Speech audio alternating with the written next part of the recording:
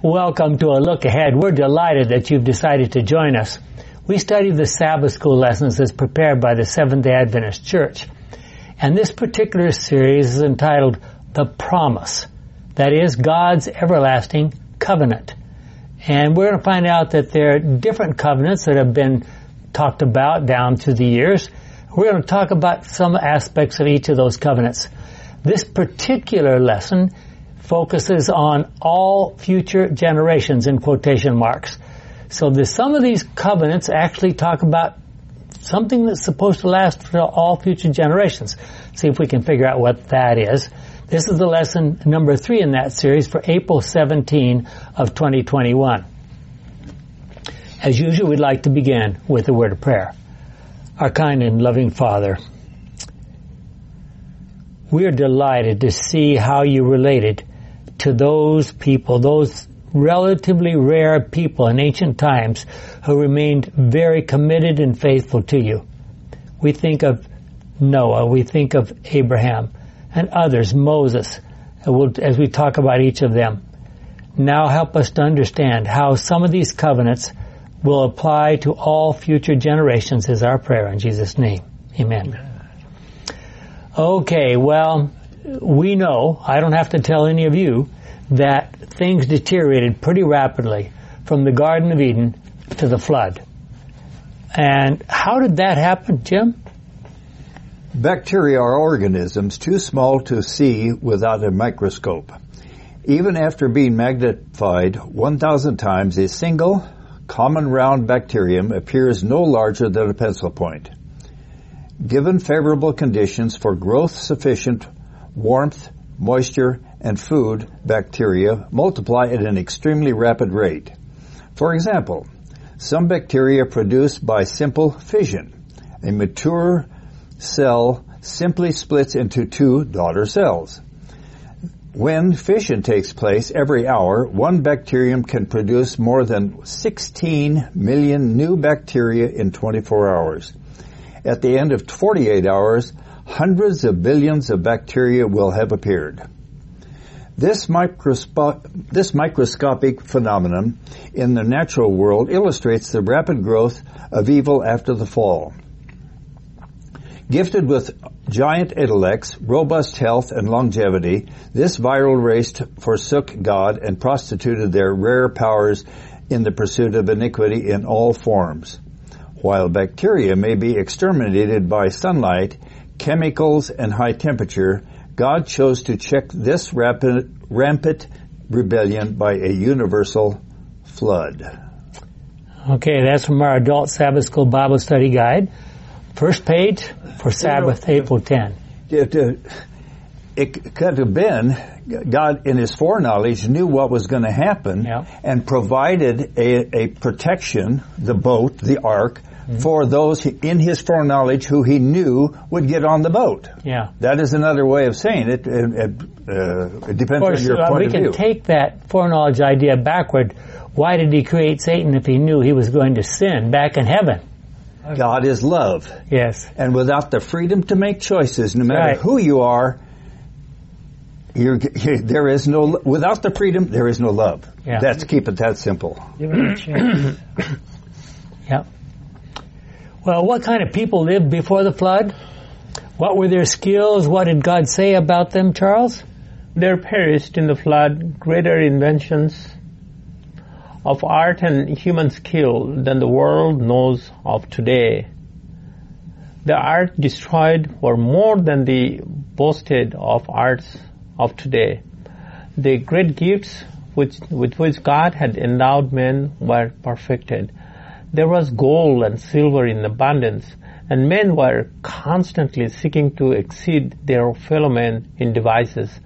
The result was that the violence was upon the earth. The Lord was forgotten.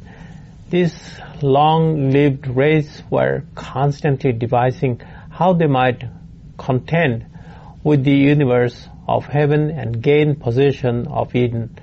This Ellen White Manuscript Release, Volume 20, 19. Okay, this is something that I've never heard anybody talk about. Amazing. One of the older manuscripts written by Ellen White that hasn't been popularized. this long-ribbed, well, think about it. If you knew what's inside that garden, and there it is, you could walk over and look at it, wouldn't you be trying to figure out some way to get in there? Oh, yes. That's really quite an insightful message there. That's written by Ellen White, August 23, 1898, from Sunnyside in Cooranbong, Australia. Carrie? Yes, I used to live a few doors from there. I watched them they rebuilt that, brought it up to specs. It's got all of her orchard, everything. Yeah. And it's usually looked after by retired missionaries. Yeah. Mm-hmm. Wonderful. Well, of course, I would ask this question. Who do you suppose inspired those people to try to... So what kept them out of the garden? Let's talk about that for a moment. The angels watching it with the sword there. So that's why it says here, what does it say? They might contend with the universe of heaven and gain possession of Eden. Yeah. How could we get rid of God and His angels at the gate so we can go in there and get to the tree of life? Amazing. Well, isn't that how it's going to be at the end as well? So now we've come down to the time of Noah. What can we learn from the story of Noah? Why would God choose to destroy the world? What could we learn from studying God's promise to Noah after the flood? Carrie? I'm reading from chapter 6 of Genesis, verses 5 to 7. When the Lord saw how wicked everyone on earth was and how evil their thoughts were all the time, He was sorry that He had ever made them and put them on the earth. He was so filled with regret that He said, I will wipe out these people I have created and also the animals and the birds because I am sorry that I made any of them. And that's from American Bible Society, 1992. Okay, now, considering God's foreknowledge, would it be correct to say that He was sorry that He made them at the point when He made them? No. He knew that what was going to happen. I don't limit God's foreknowledge. Yeah. I don't think God is learning on the job. I don't subscribe to process theology, which many people do. I believe God in His foreknowledge knew what was going to happen. I knew that when He created this earth, it was for the benefit of the onlooking universe. Mm-hmm. In fact, they were the first one that got it, remember, at the cross. So, there's another way of saying it. God in His foreknowledge knew what was going to happen, and He made a protective provision. Way of provision. Yes. Yeah. So we're not dealing with predestination, Kevin theology, but we are also, to me, that He has the foreknowledge, but He's not a micromanager. Exactly. No. Yeah. Well, it's among other things, but because God is love. And it's got to be, the theology should be far simpler than most people, religions have mystified it into being. That's my take on what I've learned over the years. So we ask, how could a God, and I want you to think about this out there, you try to figure it out for yourself, how could a God with foreknowledge be sorry that He made all the creatures on the earth? Is that something wrong with that? The truth about freedom and sin had to be fully demonstrated. In the great controversy, God has to prove His fairness and demonstrate the results of His plans and the results of Satan's plans. God was sorry to have to do this even before He created Satan. He knew what was going to happen, but he said, I have to maintain freedom, as Jim has suggested. Without freedom, you cannot have love, and God is love. He can't run a government that's not based on love. So this was it was essential for because of the very character of God. Go ahead. Is it perhaps right to say God created Lucifer versus God creating Satan? That's correct. Yeah. I think it's very important for people all over the world hearing. God created Lucifer. Yes. And beautiful name. Yeah. Beautiful name. Yeah. So, God had to take action in the days of Noah quickly because truth was rapidly losing its hold on the world. When the flood came, God had only one man and his family were willing to get into or on the ark. If God had waited for another generation or so, there would have been no one paying any attention to God at all. If we all try to remember that this earth was created to educate the other heavenly intelligences that were here. Remember in Revelation 12, the dragon's tail swept down a third of the stars of heaven. A third of it implies that a third of them left heaven, but they still had 2/3 that needed to be educated, and maybe he'd win some of those others back. So I think it's well from God's original date of creation, when everything was proclaimed very good. Look at what happened to the world. Transgression and rebellion had become so widespread that even God, loving, compassionate, and forgiving as He is, could not allow it to continue. Why did things go so bad so quickly? Genesis 3:6. The woman saw how beautiful the tree was and how good its fruit would be to eat, and she thought how wonderful it would be to become wise, so she took some of the fruit and ate it. Then she gave some to her husband, and he also ate it. From my Good News Bible. A few verses later, Genesis 3:11-13. Who told you that you were naked? God asked. Did you eat the fruit that I told you not to eat? The man answered, the woman you put here with me gave me the fruit, and I ate. The Lord God asked the woman, why did you do this? She replied, the snake tricked me into eating it. And then Genesis 4:5, but he, that is God, rejected Cain and his offering. Cain became furious and he scowled in anger. So 3 verses later, then Cain said to his brother Abel, let's go out in the fields. When they were out in the fields, Cain turned on his brother and killed him. Genesis 4:19, a few more verses on. Lamech had 2 wives, Adah and Zillah. Genesis 4:23, 4 verses further on. Lamech said to his wives, Adah and Zillah, listen to me, I have killed a young man because he struck me. Genesis 6:1-2. Now it came to pass when men began to multiply on the face of the earth, and daughters were born to them, then the sons of God, that would be the people on God's side, saw the daughters of men, the people who were on Satan's side, that they were beautiful, and they took wives for themselves of all whom they chose. From the New King James Version of 1982. And then finally Genesis 6:5 and 11-12. When the Lord saw how wicked everyone on earth was, now evil their thoughts were all the time, but everyone, and then skipping down, but everyone else was evil in God's sight, and violence had spread everywhere. God looked at the world and saw that it was evil, for the people were all living evil lives. Obviously, these conditions by the time of Noah did not arise in a vacuum. Try to imagine what the beings in heaven were thinking as they watched things going from bad to worse. Jim? Apparently, Satan's power was growing. His warfare against... Now, this is a quotation. We want to make a note of that. Okay. From Ellen White. His warfare against heaven was becoming more and more determined. A crisis had been reached. With intense interest, God's movements were watched by the heavenly angels. Would He come forth from His place to punish the inhabitants of the world for their iniquity? Would He send fire or flood to destroy them? All heaven waited the bidding of their commander to pour out the vials of wrath upon rebellious world. One word from Him, one sign, and the world would have been destroyed. The world's unfallen would have said, Amen. Thou art righteous, O God, because thou hast exterminated the rebellion.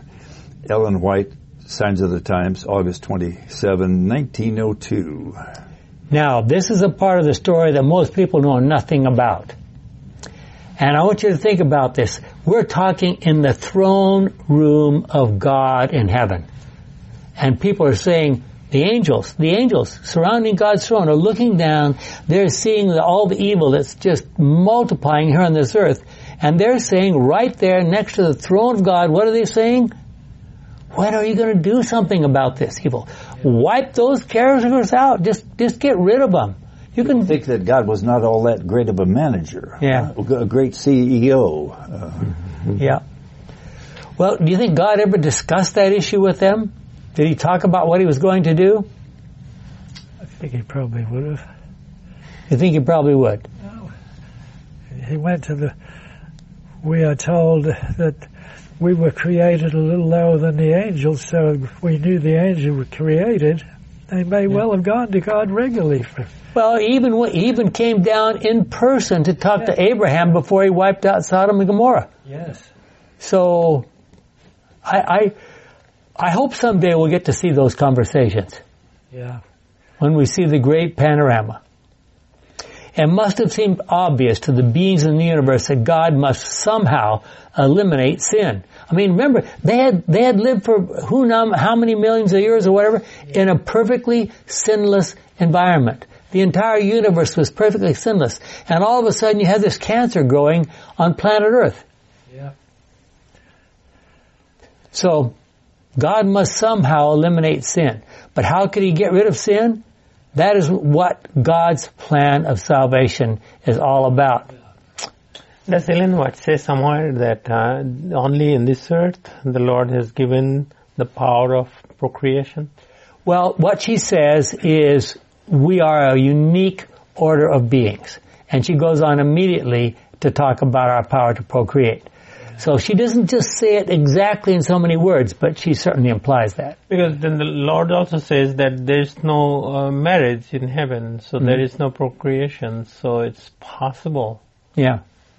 Does it say there would be no marriage, or does it say, it says you would be like the angels, something to that effect, but does it actually say that? I may be going past it. It says they'll neither marrying or giving in marriage. Okay, well then that covers it. But then I've wondered about that. I don't disbelieve it, but think of all the righteous people as we know it today. We've lost babies all over the place, and we're also told that they'll be given to their mother. So somebody's got to be. Don't lose each other's company. At least. No. You will not. That's very clear. You will know. The Bible says you will know even as you're also known. Yeah. So in other places, there's other passages that says the people who've been married here, we will know our wives, we will know our husbands, we will know our children. Yes. We know that for sure. Whether there'll be any new ones, I personally am very strongly of the opinion that when this whole sin thing is completely gone and Satan is gone, so there's no chance for him invading a new planet, God will go back to creating. Could be. I mean, that makes sense to me. But they're still going to be free. They're still going to be free. So that's, somehow somebody's going to have to do some educating if you're still free. Well, and the marks will never be gone. Yeah, but I don't think there'll be a second time around. Intelligent creatures. That's what the Bible says. In Revelation, a couple of places says there'll be no more death. That's the main thing that we have to. And I think there's a simple answer to that, in my opinion. I think if anybody, 1 billion years from now, decides to rebel, God will say, okay, you stand right here. We're gonna gather all those people who lived through the sin experience. Stand around here. This person wants to start sin all over again. He wants to rebel. What do you think I should do? And we will just take one look at him and say, step back. You are the only source of life. Just leave him alone. And he will perish right there, and nobody will have any question about it, because we know exactly why that would be necessary. Yeah, but then how do we, then we're going to redefine that? I know we could go all evening. It shall not rise up the second time, period. I think that's important. Yeah. Right. And that doesn't remove your freedom, it just reinforces what we will not want to do that anymore. No. Those marks will always be there. I'm talking about maybe if God creates a whole bunch of new people, maybe one of them might try to rebel. Okay, Charles, what is God going to do about the sin problem? Romans 8:3. What the law could not do because human nature was weak, God did. He condemned sin in human nature by sending His own Son, who came with a nature like sinful human nature, to do away with sin. Okay, Jesus came to do what? Away with Do sin. away with sin. But he did not come here to do away with the law. No, didn't say that. No, The law is a description. It's not a proscription. It's not an imposition. No. It's a way to live. That is correct. So what did God do to get rid of sin? God, through Jesus Christ, demonstrated not only the beauty and holiness of living according to God's plan, but also the results of being separated from God, the second death. Jesus is the only person so far in the history of the universe, to die that second death. And we are supposed to watch, we're supposed to look, we're supposed to see, we're supposed to think about what happened there and say, do we want to have that happen to us? Well, let's go back to Noah. Carrie? Yes. Reading from Genesis chapter 6 verse 9. Noah was a righteous man, blameless in his generation. Noah walked with God, and that came from the New Revised Standard Version, 1989. Okay, how do you suppose Noah remained a righteous man, blameless? How did he walk with God in that vile and rebellious environment? Did he try to stay away from other people? Did any of them want to get rid of him? I mean, think of the story of Cain. That's not a whole lot different than Job's experience. No. Except for the fact that Job had some friends that sounded very pious. Yeah. No, but for 120 years, this crazy man building this boat. Now, he was given the dimensions. You see, but how did he know the buoyancy? That they never had water, a body of water. So, and then he preaches about, hey, live righteously. Come to think. Yeah. He has spoken to the people. I think Noah went both ways, because it says he was a preacher of righteousness, so he had to have moved around. He had to speak to these people. Yes. He had to. Well, but I think they mocked him. In 2 Peter 2 verse 5, Peter calls Noah a preacher of righteousness. Did Noah's preaching irritate his sinful peers, or did they just come around and just watch him? That was part of the entertainment. Well, Genesis 6:8 says, but Noah found grace in the eyes of the Lord. Right. New King James Version. So what is grace? This is the first occurrence of this word anywhere in the Bible. Did Noah, who was a blameless, righteous, and walking with God, need grace? Let us never forget that Noah, like the rest of us, was also a sinner. So how would the Bible writers, even God himself, describe your life? Would you be described as righteous, blameless, walking with God? What might a righteous, blameless walk with God look like in today's world? Genesis 6:18. But I will establish my covenant with you, and you shall come into the ark, you, your sons, your wife, and your sons' wives with you. New Revised Standard Version. Well, look carefully at this verse. Here we have the basics of the biblical covenant that God makes with all humanity. God simply enters into a covenant agreement with us, but there is more to this covenant that first meets the eye. Notice first, obedience is involved. What were they supposed to do? Listen. Get on the boat. Yeah, listen. What I'm talking about, obedience is, it's listening. Yeah. In order to participate in the blessings, they had to get on the boat. Notice also that God calls it my covenant. What does that tell us about the covenant? Even though our behavior is required, God is the one who makes the promises. Okay, compare Exodus 19:8. Charles, you want to get that for us? Exodus, we're at, let's see. Number 18. Number 18. Then all the people answered together, we will do everything that the Lord has said. And Moses reported this to the Lord. Good News Bible. And if you turn to Exodus 24, verses 3 and 7, it was repeated twice. So 3 times they said, everything that the Lord says we will do. And that was before and after the giving of the Ten Commandments on Mount Sinai and all the other rules. No problem, God, we'll just do it, right? Even though that declaration, yes, was accompanied by the giving of the Ten Commandments and that marvelous manifestation on the top of Mount Sinai, less than 6 weeks later, they were dancing drunk and naked around a fertility cult symbol that they had coerced Aaron into making for them. Clearly, our promises to obey God amount to nothing compared to God's promises to us. Before we go any further, I think that to me the first covenant the Lord had made was in the Garden of Eden. Yeah. Genesis 3:15. Maybe you could. Yeah. No, exactly. Imparted and imputed righteousness is a covenant that started right after sin entered this world. Well, the real promise in Genesis 3:15, not spelled out in any detail, but was God said, there's a serious problem here, but I will take care of it. I myself will take care of it. Well, Isaiah 53:11, what do we have here? Does God get any benefit from this covenant? Only the chance to bring a few of us up to heaven to live with Him forever. Okay, Carrie? Isaiah 53:11 in the Good News Bible? I was trying to think of the grammatical thing there. The Lord said, after a life of suffering, He will again have joy.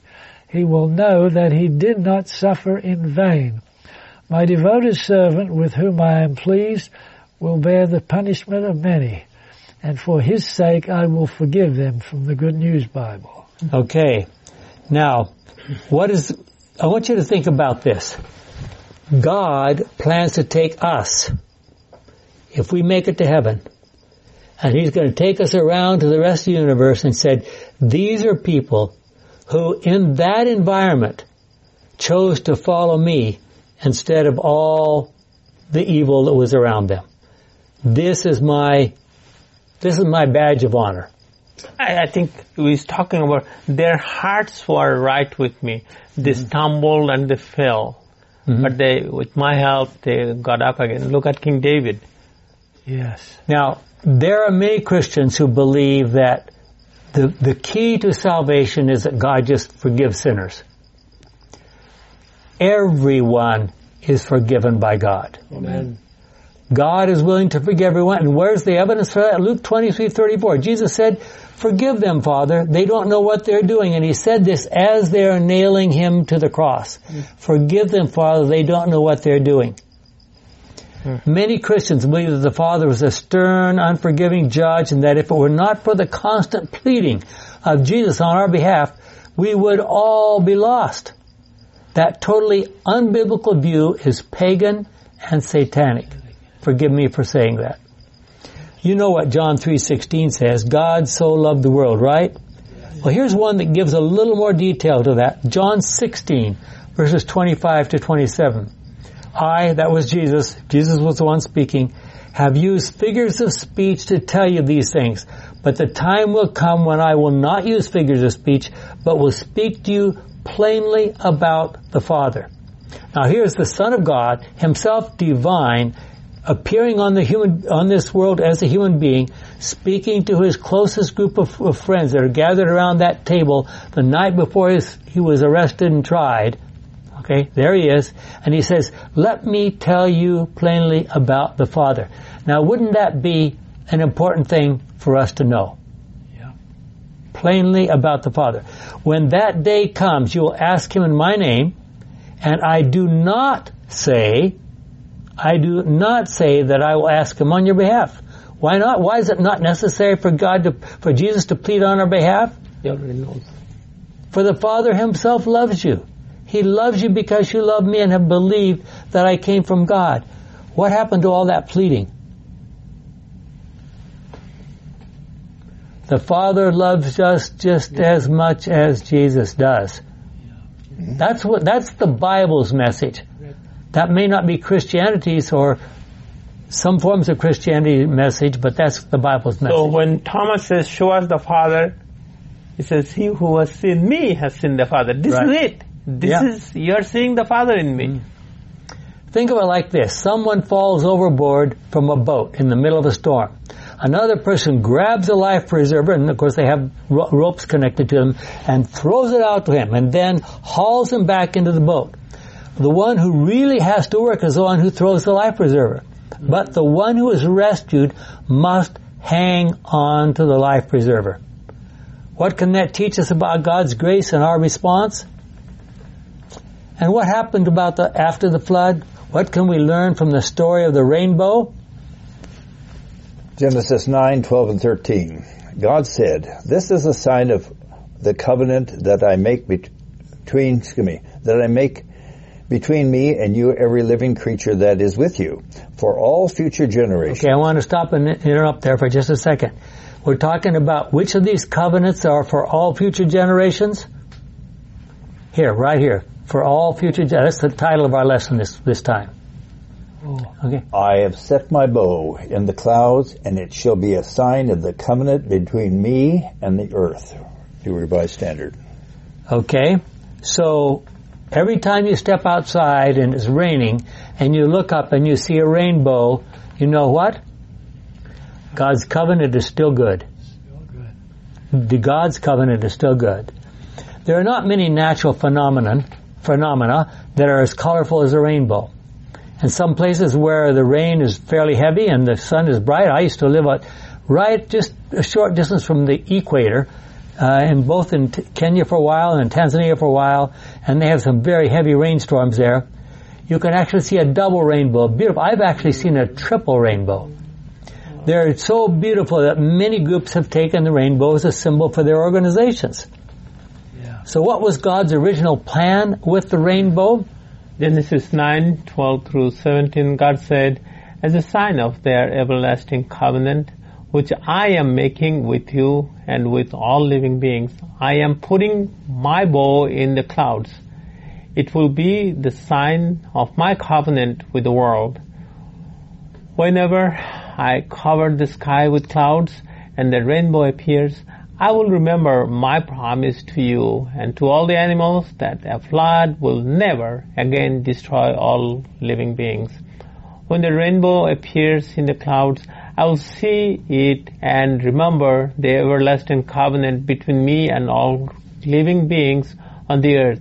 This is the sign of the promise which I am making to all living beings." Good News Bible. Okay, is this God saying, "Oh, I almost forgot. I promised I wouldn't destroy them with a flood. Whew. It's a good thing I saw the rainbow."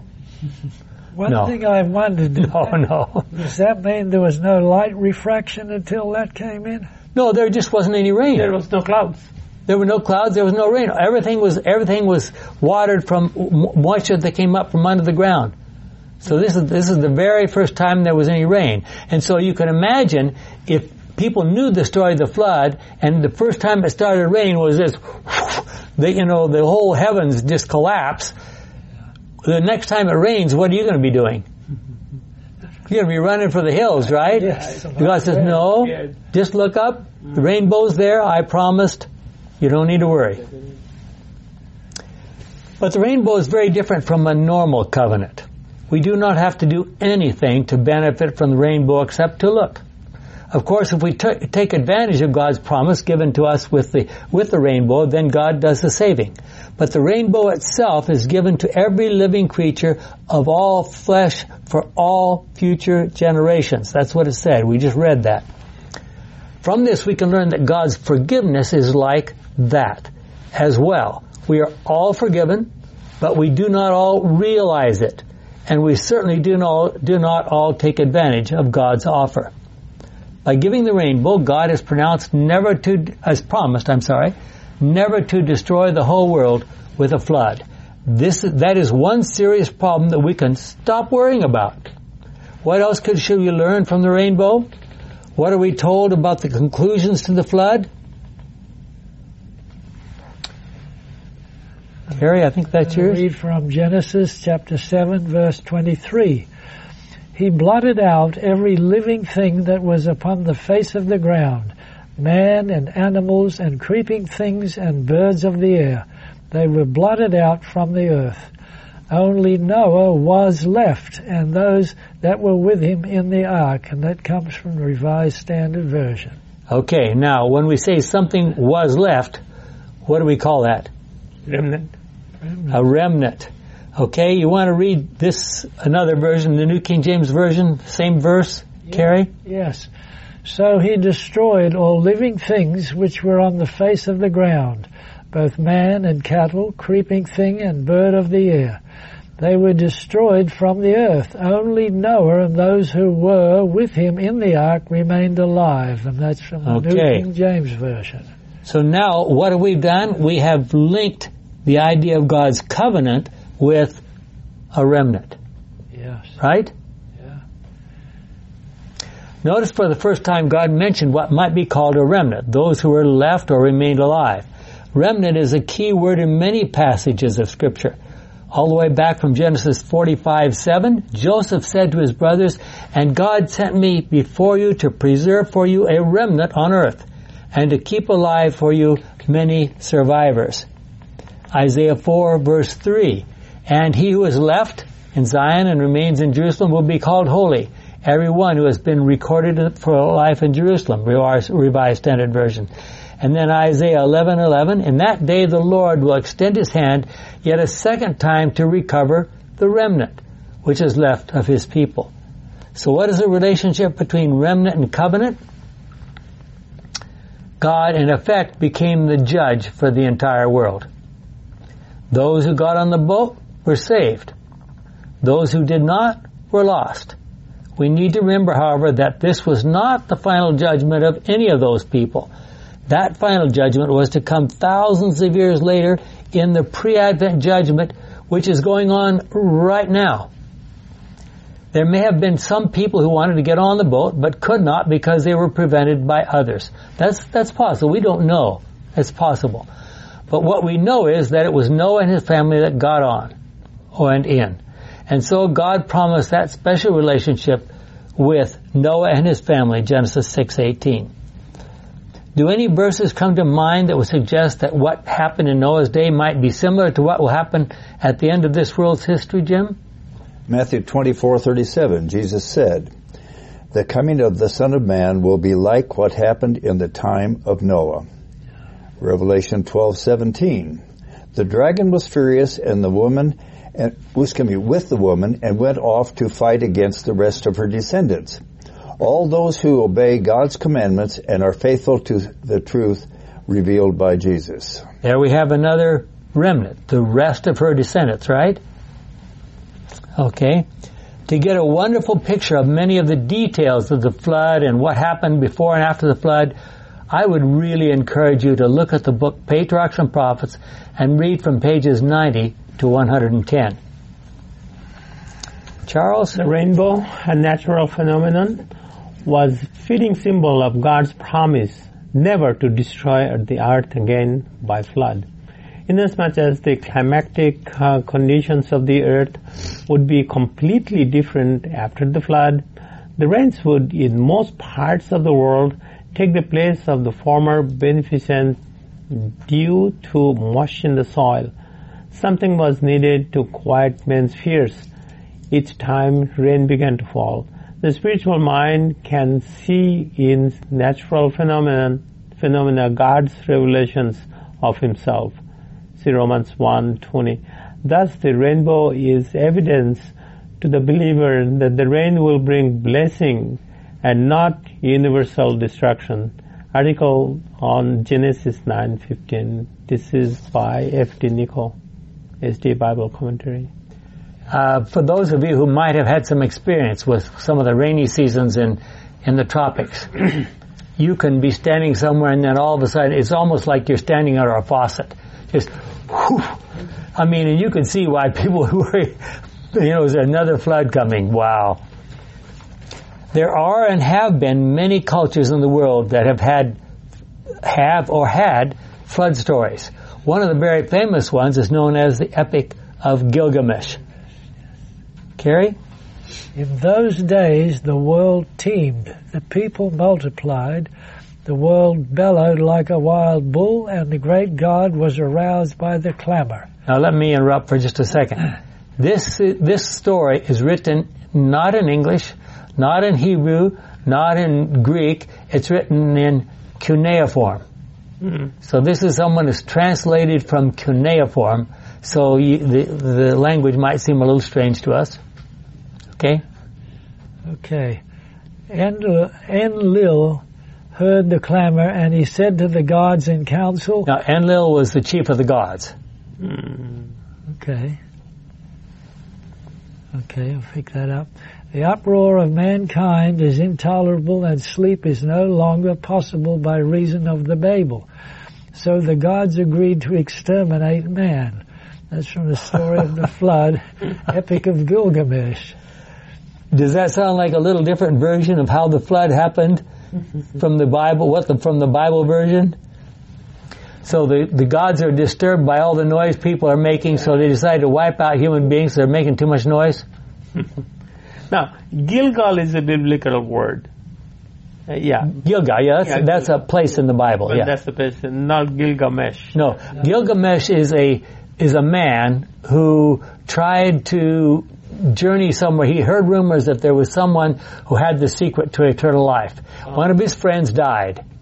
And so Gilgamesh said, "Woof, I don't want that to happen to me. There's somebody here that has the secret," and so he goes off to try to find the secret to eternal life, and this is part of that story. Compare this reason for the flood to the reason given in the Bible. Was the flood actually a rescue of God's last contact on this rebellious planet? Think about it. God is going down and He's reaching out and He's grabbing that last family that are still faithful and putting them on a boat to preserve them from what was going on around them. Noah and his family, so that God would not completely lose contact with the human race. So why are the truths of salvation generally unpopular? Think about these verses. John 3, verses 17 to 21. Jesus said, this is Jesus' conversation with Nicodemus, remember, "For God did not send His Son into the world to be its judge, but to be its Savior. Those who believe in the Son are not judged, but those who do not believe have already been judged because they have not believed in God's only Son. This is how the judgment works. The light has come into the world, but people love the darkness rather than the light." So what's the problem here? They love darkness instead of light, because their deeds are evil. All those who do evil things hate the light. They will not come to the light because they do not want their evil deeds to be shown up. So what happens if the light of the entire universe, God, shows up? What are they going to be doing? They're going to be crying for the rocks and the mountains to fall on them, right? But those who do what is true come to the light in order that the light may show that what they did was in obedience to God. And another parallel thing, could you go ahead and read those for us, Jim? John 7 here. John 7, verses 47 and 48. "Did he fool you too?" the Pharisees asked him. "Have you ever known one of the authorities or one Pharisee to believe in him?" John 12, 42 and 43. "Even then, many of the Jewish authorities believed in Jesus, but because of the Pharisees they did not talk about it openly, so as not to be expelled from the synagogue. They loved human approval rather than the approval of God." Good News Bible. Okay, well, in light of that, we have to just take a quick peek over at a couple of other verses that happen later. Acts 6, verse 7. "And so the word of God continued to spread. The number of disciples in Jerusalem grew larger and larger, and a great number of priests accepted the faith." And so what happens next? Look at Acts 15, verse 5. They had that general conference, the first general conference there in Jerusalem. But some of the believers, these are now Christians, who belonged to the party of the Pharisees, stood up and said the Gentiles must be circumcised, and they told to obey the law of Moses. So they hadn't given up all their old ideas, but we see very clearly that who had become Christians? Some of the priests and many of the Pharisees became Christians. Okay? James 4, verse 4. Unfaithful people, don't you know that to be world's friends means to be God's enemies? God's enemy? People who want to be the world's friends make themselves God's enemies. You know, one thing about, take a particular, a person, maybe a good scholar, but he's gotten into the church, or take a Catholic priest or somebody like that, a good scholar, but his economic situation, his cultural well-being, that's a tremendous hold that could be on a person. That doesn't mean he's not going to be in the hereafter, but it's a really... Yeah, they're already into that, yeah. Well, think of some other issues involved. Well, anyway, first, before we jump on to the next, think about that. So basically God says there's going to be two groups. There are basically two groups even now in this world. Now, things are still not permanently fixed, but there's God's side and there's the devil's side. There's not going to be a third group. We're each one of us going to have to choose. We want to do God's way, or do we want to do it Satan's way? So think of some other issues involved with the story of Noah. Who paid for all the materials and all the workmen to build that boat? As far as we know, there was no form of monetary exchange used in Noah's day. Nobody had the first coins, or nobody had no printing of bills or anything like that. Who paid them and people, and how did they pay for them? Did people volunteer to help? We don't know. Maybe. Okay. Charles? The symbol, the rainbow in the clouds, was to confirm the belief of all and establish their confidence in God. For it was a token of divine mercy and goodness to man, that although God had been provoked to destroy the earth by the flood, yet His mercy still encompasseth the earth. God says, when He looked upon the bow in the cloud, He will remember. He would not have us understand that He would ever forget, but speaks to man in His own language, that man may better understand Him. Ellen White, Spiritual Gifts, Volume 3, 74-70. That was clear back in 1864. Very early in her ministry. Second year after the church was organized. Yep. And so she says, not that God would ever forget, but He speaks to us in what? Our language. And why does He do that? He wants us to understand Him. Well, when you think of Adventist World Radio, they are listening to it in their own language. Yep. And elsewhere. Yeah. Hundreds of them. Yeah. It might be easier for us to understand that statement when considering this. Carrie? Men before the flood lived many hundreds of years, and when 100 years old, they were considered but youths. They came upon the stage of action from the ages of 60 to 100 years. That's when they're just sort of getting going in life. Yeah. About the time those who now live have passed off the stage. And that's from Ellen White's Comments and Bible Commentary, Volume 1, 1089, Paragraph 9. Okay, the statement in Genesis 6:18, though brief, contains profound concepts. It predicts provisions for the future of humankind. In establishing this covenant with the one to survive the flood with his family, God dispenses His bountiful grace and mercy. Humankind's security and the presence and assurance of salvation in the future arise out of God's grace and the divine action in their behalf. Gerhard Hausel and Michael Hausel, The Promise, God's Everlasting Covenant, page 29. For those of us who understand something of how a rainbow is formed by the sun shining through the raindrops, like a prism, it might be dismissed as a simple but beautiful phenomenon. But rainbows are mentioned elsewhere in very special places. Jim? Where else do we find rainbows talked about? Ezekiel 1, verses 26 to 28. Above the dome there was something that looked like a throne made of sapphire, and sitting on the throne was a figure that looked like a human being. The figure seemed to be shining like bronze in the middle of a fire. It shone all over with a bright light, and had in it all the colors of the rainbow. This was the dazzling light that shows the presence of the Lord. Good News Bible. Okay, now, so let's interpret that for all of us to agree on what we're saying.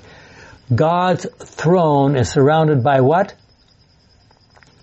Colors of the A rainbow. Yeah. God's throne is surrounded by a rainbow. Okay? Then a rainbow, shining with the glory from the throne of God, spans the heavens and seems to encircle each praying company. The angry multitudes are suddenly arrested. Their mocking cries die away. The objects of their murderous rage are forgotten. With fearful forebodings, they gaze upon the symbol of God's covenant and long to be shielded from its overpowering brightness. You know, that reminds you a little bit about Isaiah 34:14. Yeah. Who dwells in the everlasting burnings? Mm-hmm. It's the righteous. Yeah. Yeah, in God's presence. Yeah. That was from Great Controversy 635 and 636, and that's talking about how God will preserve the righteous at the final end when everybody else is trying to... Satan is doing everything he possibly can to destroy God's faithful people, but they will be protected by what? A rainbow. Is it really true that Noah's family were the only ones saved in the ark? Why was only Noah left? The first explicit mention of a remnant in the Bible occurs in Genesis 7:23. Only Noah was left, and those that were with him in the ark, RSV. The word translated was left derives from the Hebrew root sar, of which different forms of expression the remnant idea in the Old Testament.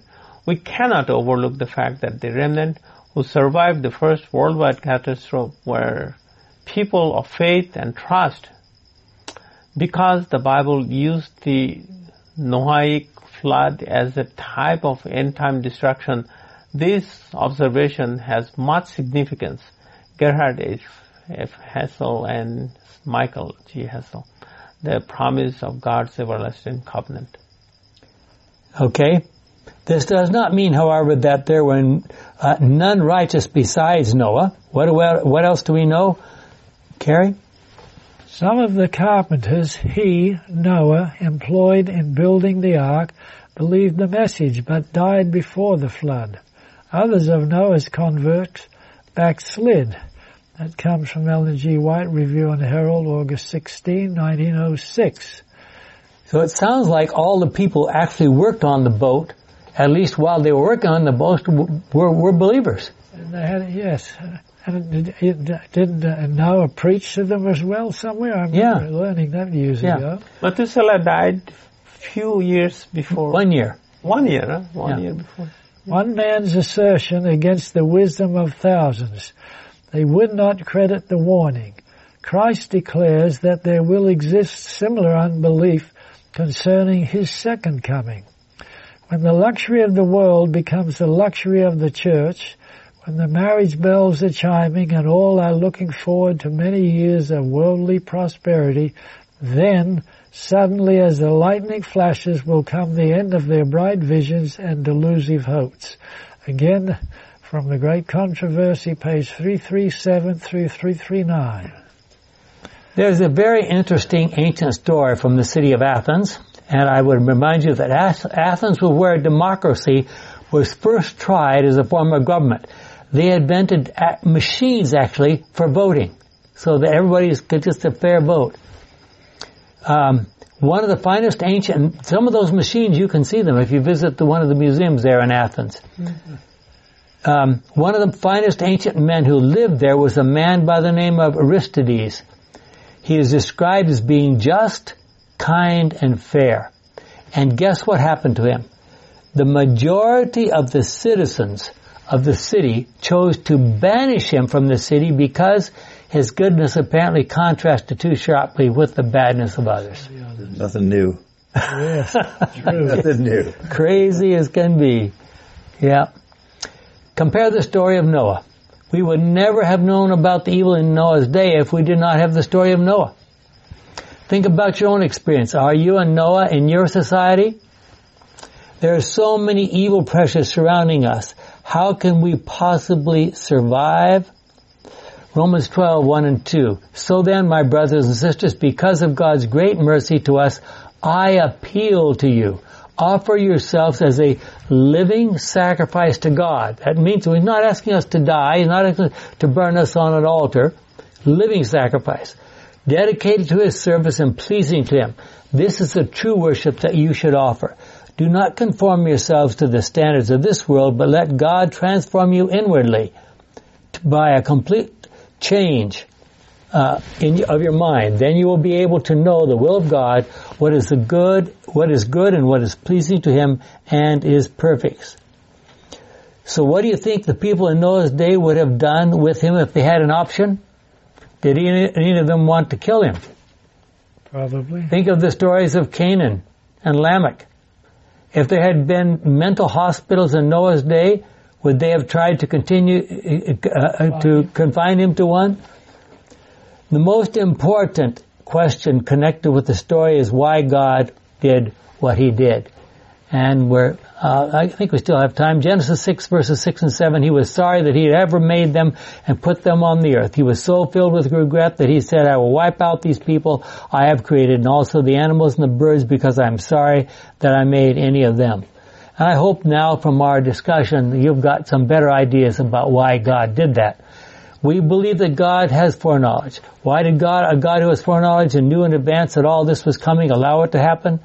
The truth about sin and its consequences needed to be demonstrated.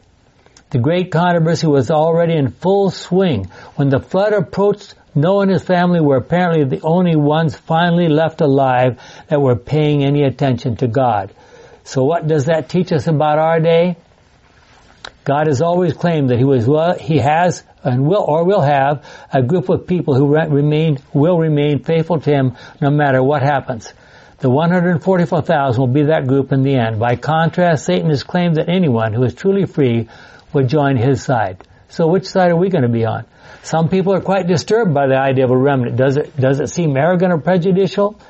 If we know all that God has gone through to save us and our efforts at hanging on to the life preserver that God has provided, there is certainly no reason for being proud. Are we hanging on tightly? Are we so committed to God and His truth and liberty that we would never give it up? Our kind and wonderful Father, we thank You for the privilege we have of studying these things and learning these very important lessons about Your covenants. Help us to be thankful for the blessing of having these promises You've made to us. May we hold on to them forever is our prayer in Jesus' name. Amen.